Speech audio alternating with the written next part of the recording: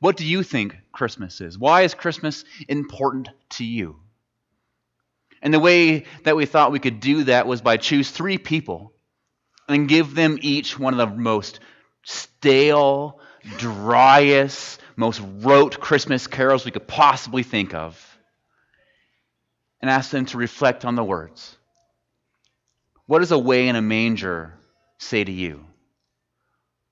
What does joy to the world say to you about Christmas? How does Silent Night draw you deeper and deeper into Christmas? How can these carols that so many of us can sing without much thought, that are on every single CD, that are playing in the malls nonstop, how can these things that are kind of dusty be dusted off and draw us into new and deeper understandings of what Christmas is? So each week we'll hear a story about what that carol means to them, and then we'll have some space for us to hear that, to honor their story, to reflect on that, and then we'll sing the carol together as a way to reclaim it. To say, yes, this carol still does matter. It still has some life in it. It still teaches me something about Christmas. And so this morning, we're going to start off our practice. Would you please welcome Barry up to share his story about what Away in a Manger means to him?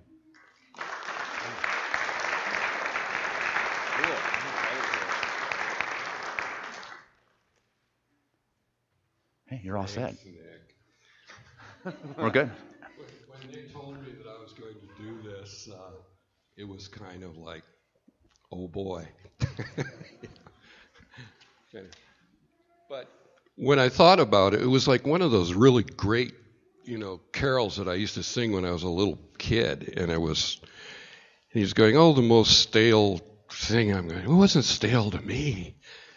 This is like an incredible access to this feeling of this perfect child being born in a dark night out in a manger someplace, and it was the light of the world, the Messiah, the child of God.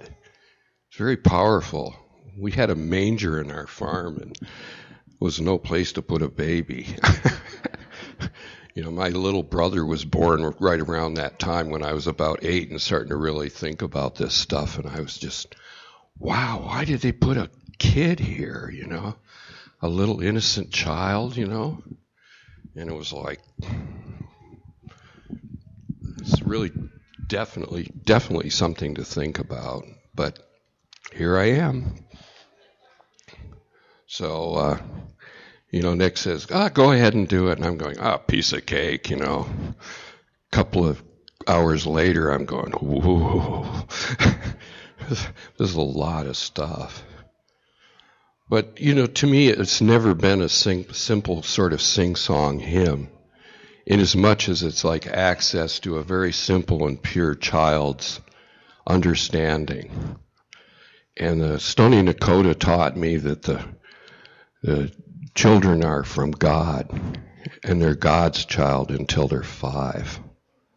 So you have to be like super careful and respectful of them until they're 5, and then you learn how to bribe and threaten them in really cool ways, where they're not going to be harmed for the rest of their life. But it's, I was at the birth of my daughter some years ago, and it was astounding to me. It was like an incredible miracle.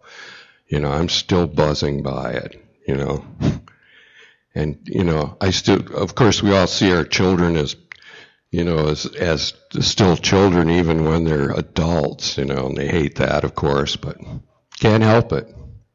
There's that purity there. There's that power of the creation. It's pretty amazing. So anyway, I have this pagan Blackfoot buddy of mine who's a medicine man. He grew up Catholic, so go figure. So he's in Europe, and he's got all these Europeans going through these ceremonies with him. And I said, well, what's that like? And he goes, they all want to see miracles.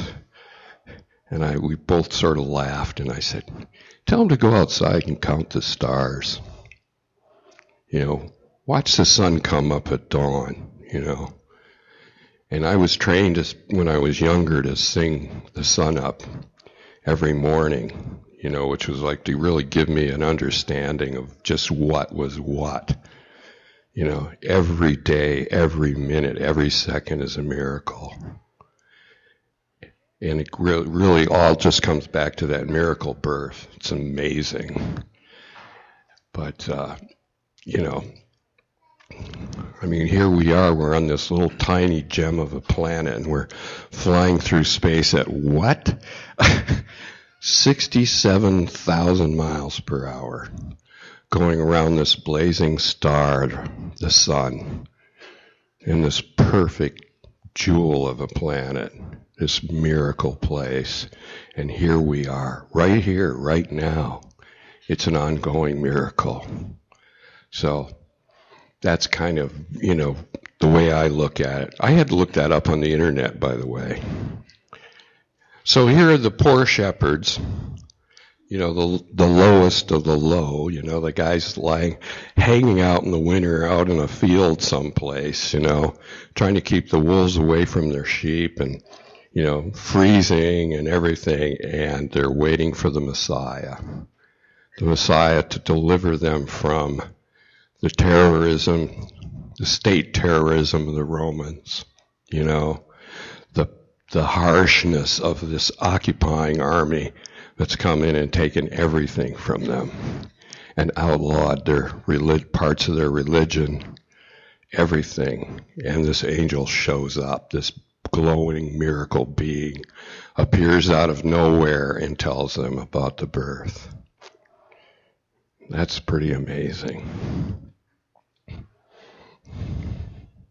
And it was foretold by John the Baptist. So they were ready, But I don't think they were ready for the fact that God in his infinite wisdom, with the birth of his son, had given us this incredible gift that goes on forever. And this is a gift of life, a gift of everlasting life, a gift of continuing blessing, to just accept it and just allow this miracle, this ongoing miracle to happen. And I said,